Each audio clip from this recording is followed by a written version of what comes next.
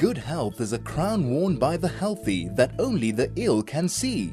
Your health really is your wealth. Join us for the next hour as we explore disease and attaining and maintaining good health. This is Dis-Chem Medical Monday, brought to you by Dis-Chem, pharmacists who care.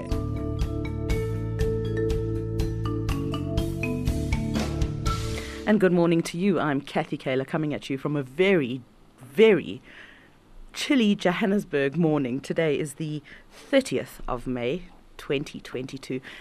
Thank you so much to Dis-Chem for this Dis-Chem Medical Monday. The United Nations Office on Drugs and Crime last year, June, published a report called the World Drug Report 2021. And according to the report, around 275 million people use drugs worldwide in the last year.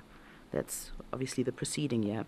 While over 36 million people suffered from drug use disorders. And that's according to the 2021 World Drug Report. Absolutely staggering stats. Can't even get our head around that. 275 million people around the world using drugs. On Friday, at the age of 51, I went into my first drug house. And this is actually part of something else that we're doing on the station, where we're following up with communities and specifically suburban areas that have become dilapidated, where crime is rife and drugs is often part of that. So a colleague and I went to a suburb called Windsor, and there went into an abandoned house, which has subsequently become a drug house. All the people living there are living with addictions. One young man, he must be in his 30s, told us that he had 2 degrees, but his heroin addiction completely took over his life. There is such tragedy in that. And I thought, you know what, forewarned is forearmed. Drugs today, though, are not like they used to be decades ago. Today you're talking about designer drugs that you are hooked from the first hit.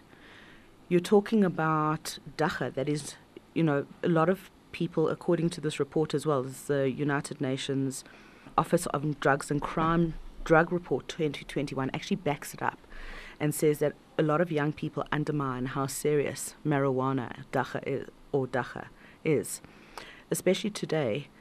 But you know what, I'm not the expert in this. So let's actually speak to the expert. And joining me this morning is Dan Wolf. Dan Wolf is a chief psychologist and director at Houghton House Addiction and Mental Health Treatment Center. Good morning, Dan. How are you? Thank you Dan so Wolf much version for having 2. me on the show, and good morning. Good morning. Thank you so much. Dan, what are you seeing in the Johannesburg community? Because obviously being on the ground and being, that first face that people who are wanting to recover, you're the face of recovery. What are you seeing in terms of trends, drug trends in Johannesburg?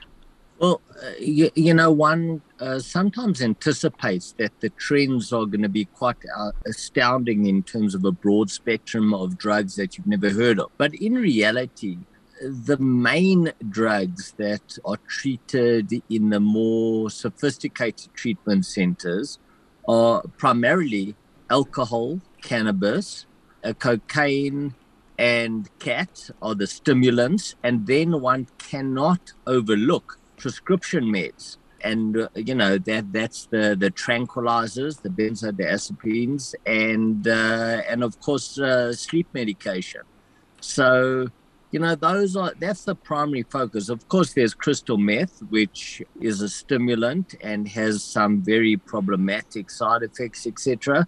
But, the kind of designer drugs that one may be less familiar with are probably less in the forefront. That being said, I think you raised a very important point that people sometimes underestimate the tremendous dangers of cannabis use and the tremendous dangers of alcohol use. Well, let's talk about that.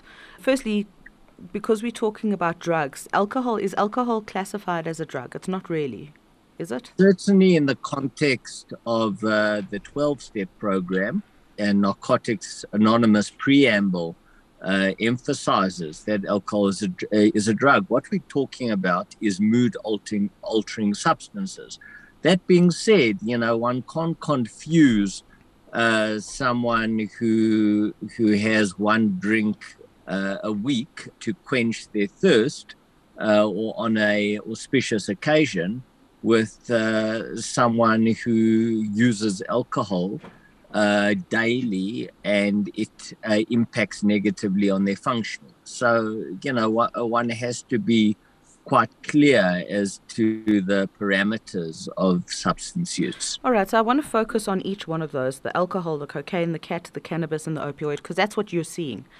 Yeah. Let's talk about alcohol. How much is too much? Okay, so it's an interesting phenomena that we do live in a society that normalizes alcohol use. And so our perception of what is too much may be negatively affected by the norms of our society. But I think a conservative approach to the question would be that once a person develops what we refer to as a pathological relationship with the substance, and their relationship with the substance is impacting on their functionality, not only at work, but on their capacity within their family environment, and that relationship is becoming the primary relationship in the person's life, that is certainly too much. So I'm staying away from the gray areas where alcohol is potentially not allowing the person to actualize their potential, because that certainly is a personal choice. Maybe not everyone wants to actualize their potential. Maybe some people have accepted mediocrity, and so some level of substance abuse in that equation could perhaps be accommodated. But when alcohol becomes the primary relationship in the person's life, that is clearly when the scenario and the disease of addiction becomes relevant. And that, of course, is a progressive situation and would then at that point require treatment. Dan, I'm going to be very unpopular for saying this, but I imagine that anybody who is a recovering alcoholic in our community, especially if it's a man, is going to have a very hard time, especially if he's a regular shul goer. You go to shul, there's a kiddush after shul, and you have to have, and the rabbi says, no, but you must have, and he pours you half a glass of scotch. What is that, and how do we get away from that as a community? So my view on that, Kathy, is people create their own reality, and that individual is not a victim. It's not a difficult thing to communicate in a way in which you become clearly understood. And, the person who sits there and is the victim of the insensitive shul goers or fellow members, that I don't buy. My view is he needs to either not be there because, it's not a travesty to not be sitting around, or alternatively to communicate in a way. I've stopped drinking. I'm an alcoholic. Alcohol doesn't agree with me. He could say whatever he needs to say, but it's pretty clear that he needs to regard himself as protecting his own life and the life of his family. All right. So just before we get on to other topics, Dan, have you ever been at a party and said to somebody, "I don't drink," or "I'm on a diet"? The first thing that the other person's going to do is offer you a drink or try and shtup you with cake. Shtup. Is that the right word? What's interesting about what's interesting about what you're saying, Kathy, is there's you actually touching on a psychological phenomena. That person is not trying to shtup you with cake. They're not trying to give you a drink. They're trying to connect to you. And the way in which they connect is through eating together, drinking together. And so that individual has to brace themselves. He needs to have in his own mind that I'm here as an individual and I'm going to retain my independence if I need to do that. And that may mean being a bit lonely, being a bit unpopular, because in that moment when he says, I do not drink, he is disconnecting. And in doing that, he is retaining his independence.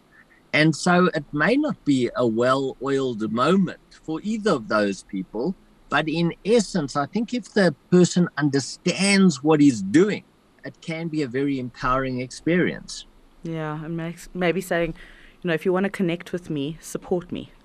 Support the fact that I don't drink. Or support the fact that I'm on diet. I mean, yeah. Okay. And it may not be a comfortable scenario.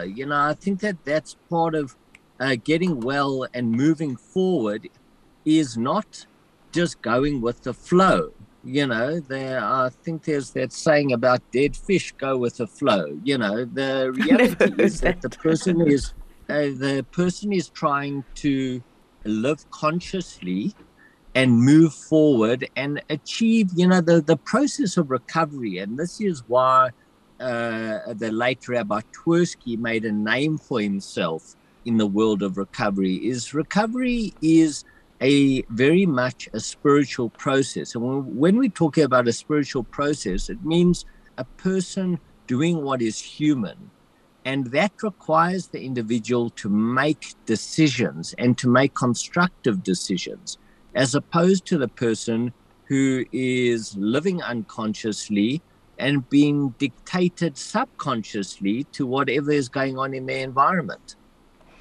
I'm Kathy Kaler. This is Dis-Chem Medical Monday, coming at you live this Monday morning, the 30th of May. Sure, almost June, huh? Crazy, crazy. How did we get here? Day by day, apparently. And if you read the United Nations report on drug addiction globally, that could also be a reason how we got here. Anyhow, if you want to get in touch with me, if you've got any questions, please get in touch. You can send me a text on 34519.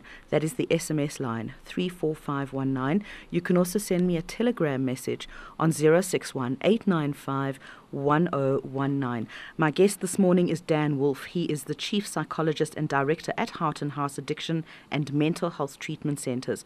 When I want to actually speak to Dan and find out, we've spoken about alcohol, I want to talk to him about cocaine. That's up next. This is Medical Monday, brought to you with compliments of Dis-Chem, pharmacists who care.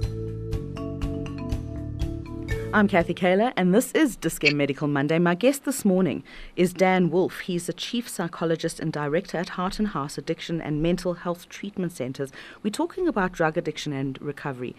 The reason that we're talking about it now is that the pandemic, as the world starts coming out of the pandemic, we can look back and say, well, these were the trends.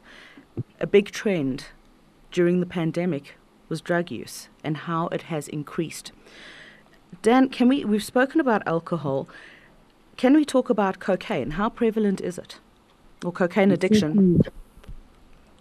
Yeah, so if we reflect back to the early 90s, cocaine was a foreign substance in South Africa. Dan, sorry, something's happened to your sound. I'm not quite sure. There's like a bumping noise. Okay, let's try it again. Is that better now? Oh, perfect. Thank you. Okay. So if one reflects back to the early 90s, cocaine was quite a foreign substance in South Africa. It wasn't inaccessible, but it wasn't easily accessible. And the reason for that is the conservative government at the time were doing some things right. And I suppose the influx of drugs into the country was in some way controlled. That being said, over the last 20 to 30 years, cocaine has become very accessible, and I would almost say acceptable in certain circles. Now, what is always unacceptable is to become a incapacitated, highly compromised, dysfunctional cocaine addict. But drugs for recreational purposes, certain drugs for recreational purposes and others as performance enhancers have become acceptable.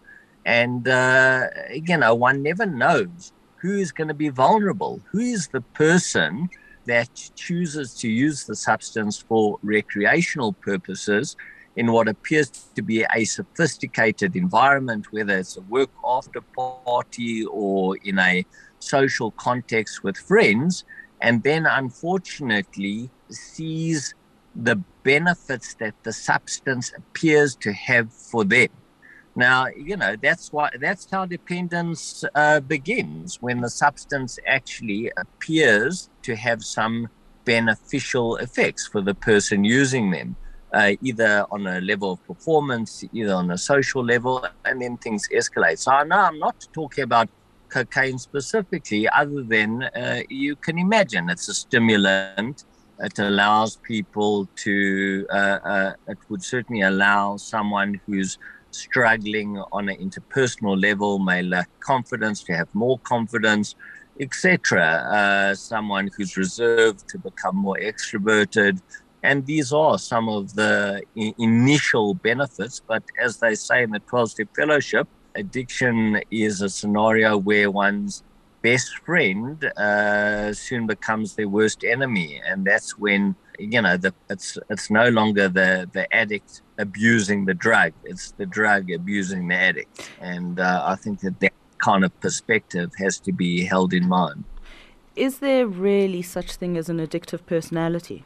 Personally, my personal view is it's very hard to find someone who's not an addictive personality. The question is, to what extent is their addictive behavior or their unconscious behavior compromising their functionality? But if we look at the world we're living in today, with technology, with delicious food, with fast food, with a broad spectrum of substances, everyone is struggling to achieve balance and moderation. And I suppose that's not. So what I'm really saying is the concept of addiction is not that difficult to relate to. We live in a country. In other words, your head's telling you to do one thing, and you're drawn in the opposite direction. Who struggles to relate to that? I'm sure nobody. Yeah. Dan, we live in a country, South Africa, they're giving away land for cannabis growth, so it's starting the whole cannabis industry, or the cannabinoids, or whatever they're called. Can we just talk a little bit about dagga, or cannabis, as it's known? So it's fascinating, because I suppose, look, South Africa, as far as cannabis use, has been a hot spot for hundreds of years. But one has to appreciate that the THC concentration in cannabis today is a whole lot more substantial than what it was 10, 20 years ago. That's the one point. What we're seeing a lot, two factors. What we're seeing a lot is individuals developing what we refer to as a cannabis-induced psychosis. And that's not anyone necessarily signs up for when they up a tree with two friends smoking a joint for the first time. But that's a level of mental illness that becomes deeply entrenched and sometimes inflexible. The other factor in terms of cannabis use becoming so significant and normalized in our society is the concern in terms of it impacting people's inability to sustain commitments and to actualize their potential. And that's where cannabis needs to be understood as a potentially very dangerous drug, because people are not pawning their parents' DVD player to go and buy weed, but certainly they're dropping out of varsity and may very often not perform optimally in terms of achieving the goals and the expectations that they have for themselves. So interesting. Jenna, nice to hear from you, Jenna. Thank you so much. Jenna's sent through a comment saying she begs to differ. This is referring to cocaine. She says, I was offered cocaine to help me study by a psychology lecturer in the early 70s, and nearly everyone who was middle to top management in advertising industry were using it. It was considered a symbol of wealth and success. And I think that I think, Jenna, that it's the same with the financial industry. You know, there's certain companies that actually have a reputation that when they have parties, you know, the tray goes around. Yeah. So what's your thought on that, Dan? Yeah, look, Jenna's obviously a hippie from the 60s, you know, so she knows these things. I was still in nappies in those days. So, yeah. All right. So she may know a lot better than me. If you've got any questions, any comments, join the conversation. I'm Kathy Kaler. He's our expert. His name's Dan Wolf. And we're talking about drugs and drug addiction recovery.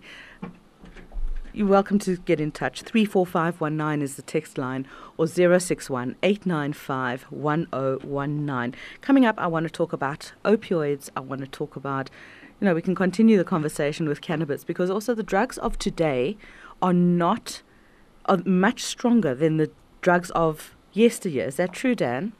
Yes and no. I mean, I think that there are some substances that are novel, but on the whole, the substances are very much the same. And probably the reason people using substances, perhaps we're less resilient, perhaps we are not prepared to tolerate a level of discomfort that's required to move in the right direction. I'm speaking to Dan Wolf, and this is Dis-Chem Medical Monday. We're talking about drug addiction and recovery. Dan is the Chief Psychologist and Director at Houghton House Addiction and Mental Health Treatment Centre. If you've got any questions, 34519, that's the text line, or 061 895 1019. I'm Kathy Kaler, and this is 101.9 Chai FM.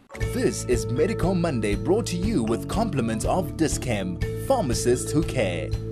I'm Kathy Kaler, and thank you so much for joining me. This is Monday, the 30th of May. If you would like to get in touch from a chilly Johannesburg or from anywhere in the world, actually, you can send me a text message.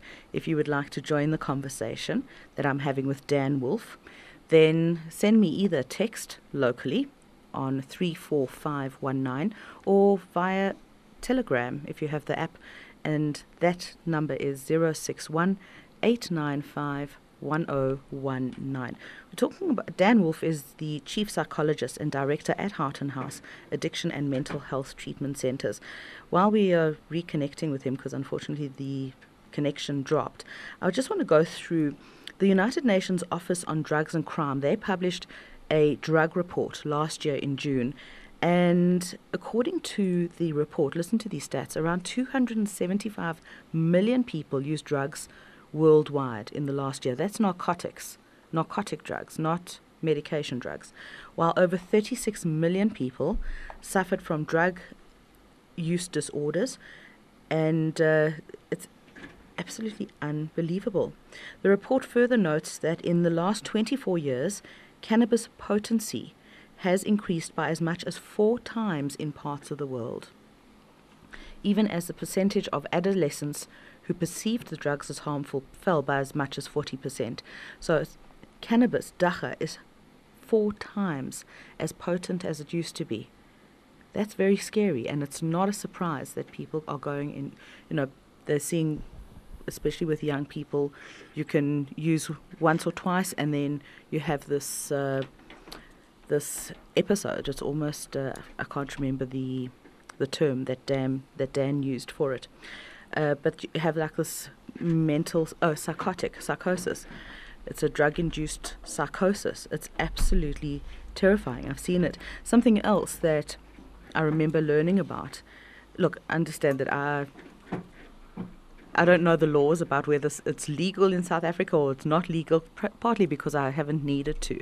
But Dan probably does know whether we're allowed to or whether we aren't allowed to. But one of the trends, and this is a huge, dangerous area, is that cannabis is being mixed with heroin, and it forms a substance called nyope, which is very reasonable but highly, highly addictive. Dan Wolf joins us again, and Dan is the Chief Psychologist and Director at Houghton House Addiction and Mental Health Treatment Centres. Very, very hard to break such an addiction, especially when dagga in a society like ours is considered so normal. Somehow we've normalized it, Dan. Yeah, okay. So, I think that what needs to be understood is that there are people who use substances and their functionality is not compromised, and they're making a choice, or perhaps it's just something that they have become accustomed to, and it's a way of being. But certainly breaking an addiction when it escalates and interferes with your functionality as a human being, it's not so much that it's hard to do, but the extent of the effort required, the kind of crisis that brings a person into a treatment center that allows them to then address the dysfunctionality that has manifested, that's challenging. It's not only challenging on the individual, but it's challenging on the broader social structure, on the family, the wife, the children, the parents. And I think that's what's important. Very often, once the person comes into treatment, it may just make sense to them. Then the real work going forward is about recreating themselves. They don't spend their time in treatment talking about drugs and alcohol, or the withdrawal process, if there is one, may be quite brief. So I think it's quite different to what people may think. Comparing coming off substances or breaking a cocaine addiction, where the model of abstinence applies quite effectively, is maybe quite different to someone who's struggling to lose 5 kilos and on a day-to-day basis is sort of having this fight as to whether they kind of stick to their diet or not. It's quite a different set of circumstances. According to this United Nations Drug Report 2021, opioids continue to account for the largest burden of disease attributed to drug use. Are we seeing, we know about this situation in the United States. It's not a secret, opioid addiction, a lot of people becoming addicted through prescription medications for pain addiction. What is the situation with opioid addiction here in South Africa? So, look, first of all, when you talk about opioid addictions, just to bring that close to home, we're talking about, obviously there's the street drugs, heroin, etc. But then the most common opioids that people become addicted to are the pills like Stopain, Pain Stop, where there is a high codeine content, various cough mixtures, Fenzadol, etc. Now, what people don't realize when they come into treatment, because they've been taking 20, 30, up 60 Stopain a day, is that they are in the same category in terms of the withdrawal process as the heroin addict. And the way in which their addiction plays out may be quite different, because they've been frequenting doctors and pharmacies as opposed to, the kind of shady parts of the city.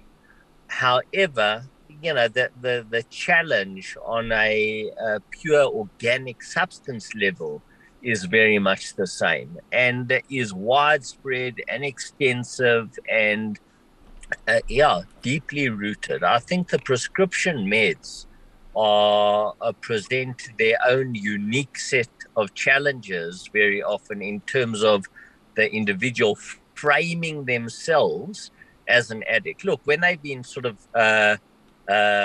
forging scripts and acting dysfunctionally and illegally, it may be easier for the person to conceptualize, but it is confusing that the dealer is a pharmacist or a doctor, and the condition itself that resulted in the initial substance use may in fact be a legitimate physical illness. In fact, as we know, that codeine is an analgesic. It's a painkiller, and the person may have initially been suffering from headaches, backaches, whatever it may be. They come into treatment. It's not an easy process, because you're then communicating to a person that part of recovery is going to involve tolerating the pain. And when someone has been living, not so much, what you find with codeine addicts is they don't take the pills when they get a headache. You got people who take pills in anticipation of a headache. And that's quite a frightening phenomena, because every time they do that, they're communicating a very strong message to themselves that any amount of pain is intolerable. So I am now going to be on this kind of hyper-defensive mission of obliterating any potential sign of discomfort that starts to surface. And these patients are often very medication seeking, and they find great difficulty in developing the kind of resilience to move forward in recovery. It's just listening to how you're speaking. Dan, many years ago, I suffered with a severe pain condition, and I went to see my doctor, and he gave me a prescription for medication, which is no longer available on the market. And I took it once, and that feeling of comfort that it puts you into, there's no edges on anything. Everything is soft and everything is fine. And I actually phoned him and I said, please mark my file. I'm never to receive this again. Highly addictive. You were back in the womb. Absolutely. Comfortable. It was the most glorious feeling. I flushed them, but I tell you something, if I hadn't done that, I can tell you now, if I'd had an opportunity to have them again, I would have been an addict for the rest of my life. And that's how subtle it is. You just don't know. And we're seeing, like in the United States, with these pain medications, people having back pains and all these sorts of things. It's a pandemic there. Well, not a pandemic. It's an epidemic. Sure. Yeah. So how do we... I know that overseas they have methadone clinics to try and get people off their addictions. Do we have anything of the sort here? So what you're referring to, Kathy, is something called, the methadone maintenance. Is a maintenance treatment is something quite different to what the philosophy of treatment has traditionally been in South Africa. In South Africa, there's been a strong focus on abstinence. In other words, we use a substance. If a person is an opiate addict, you may use methadone as a replacement therapy for a brief period of time to bring the person off the heroin or the codeine, and then encourage commitment to reality. But what seemed to be very prevalent internationally, and it's becoming more of a thing today, is to say to the person, listen, you've been using heroin or opiate, codeine for the last 20 years. We don't want you mugging old women or using dirty needles or whatever it may be. So we are now going to put you on a methadone maintenance program. And that potentially can be easier on a society level in terms of bringing down crime and those kind of issues. However, for the individual, I think the sad or the downside of it is you really kind of dropping your expectations of this individual going forward. because you're resigning yourself to the fact that this person is not capable of functioning without the substance, whether it's for 2 years, whether it's for the rest of the person's life. When you're dealing with, older people, it's less tragic. But when you see a young, healthy, talented individual put on a methadone maintenance program who has all their physical health and resources available to them, one can't help but thinking, isn't there a way that we can empower this individual to acknowledge what capacity they have as a human being, and not to be giving away their power to another substance, which obviously is less than optimal. Mike Lubo weighing in on the conversation. He's joining our conversation. So can you, actually, if you would like to. 34519 is the text line, or 061-895-1019. My guest is Dan Wolf. He's a chief psychologist at Houghton House. And we've been talking about drugs and drug addiction, and specifically about recovery. We're going to be speaking about that next. But Mike Lubo weighing in, he says, after sitting in tough love meetings for 6 years, I differ in that drug addiction has not grown because of COVID. It's always been there. Nobody said that it wasn't there, Mike, but according to this United Nations report, it has grown up to 40% in the United States, 20% in Europe, I think, and I can't remember what the UK stat was.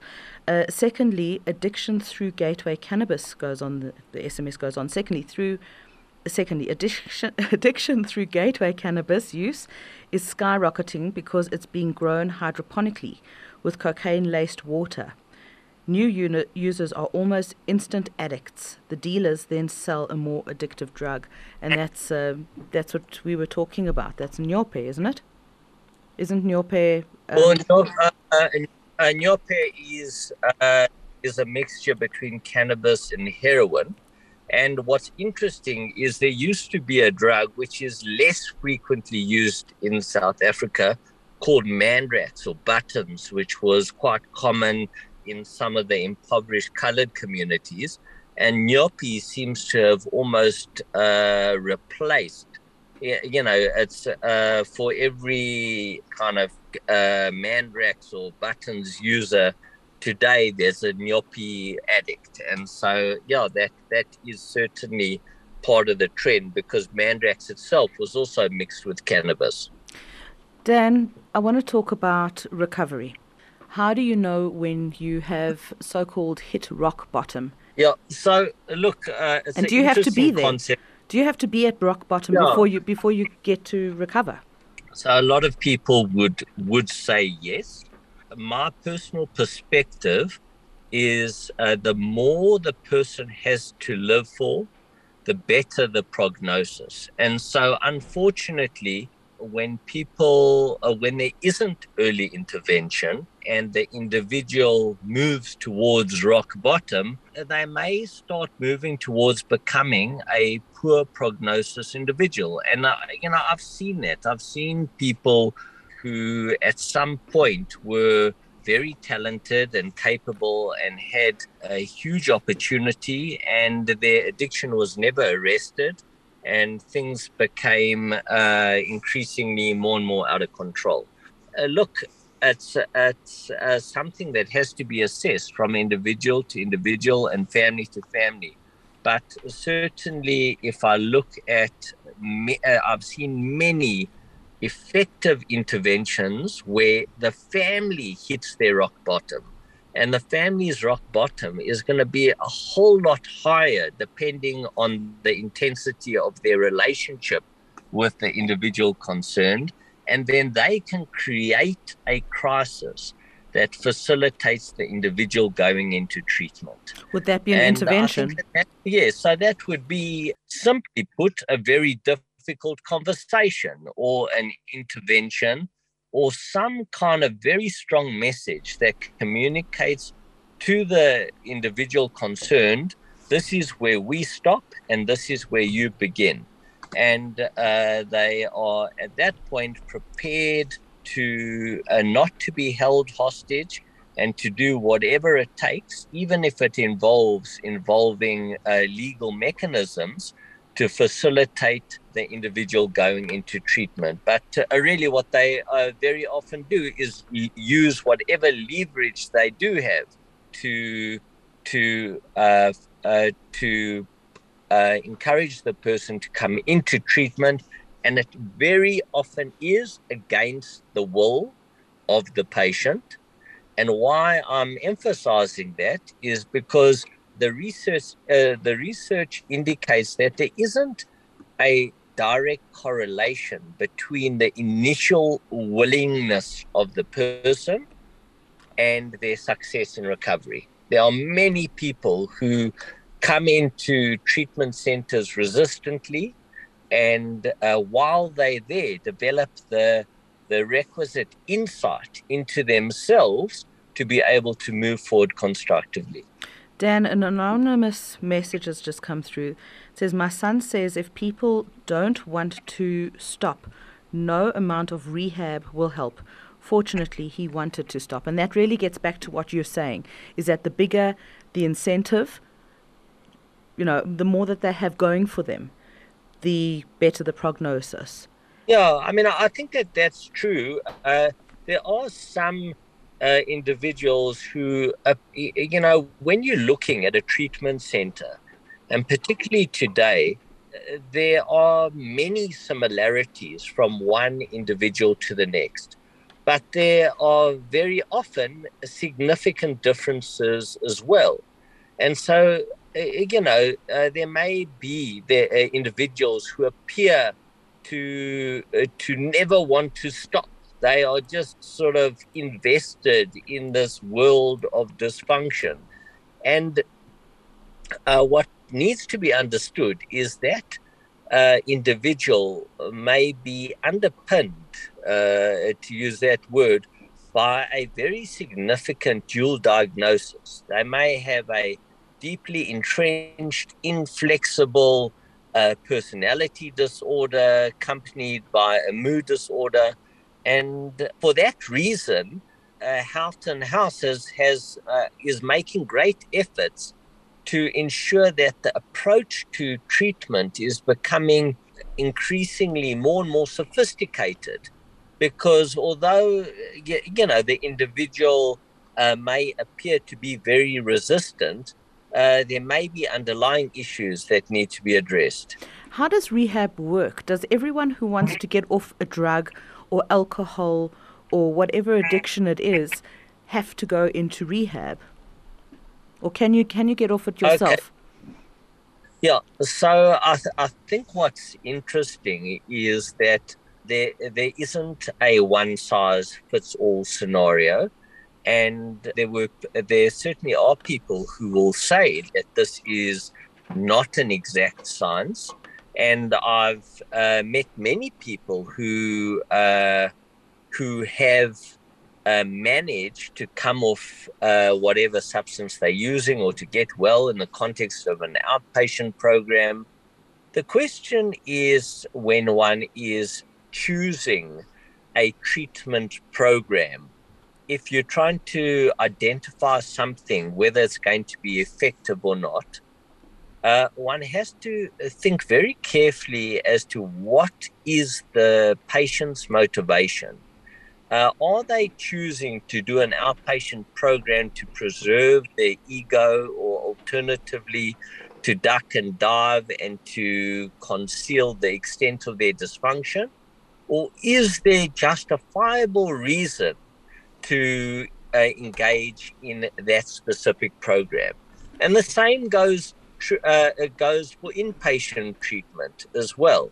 So, there's a broad spectrum of options. The real objective in terms of treating addiction is to dismantle denial and to develop insight. And I think that is those two parts of the equation are very important to understand, because they both work on multiple levels. I think that's brilliant advice for life, Dan, dismantle denial, and develop insight. And on that note, that's where we are going to leave it, because we are completely out of time.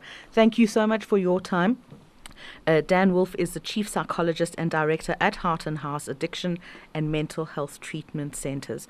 If you or a loved one are suffering from an addiction which has you bound, where you feel that you can't move on, that you are completely dependent on it, that it is really, it's bringing your personal relationships to a halt, or it's having an impact on your life that really it has no business having an impact on, then I urge you to speak to your doctor, speak to a professional, speak to somebody like Dan from a treatment centre, and get yourself free. From myself, Kathy Kaler, thank you so much. Thank you for everybody who sent through messages. Unfortunately, I didn't get to read all of them, but really thank you so much. Have a wonderful week. Stay safe, stay off drugs, and I'll be back on Monday. God bless. Bye-bye.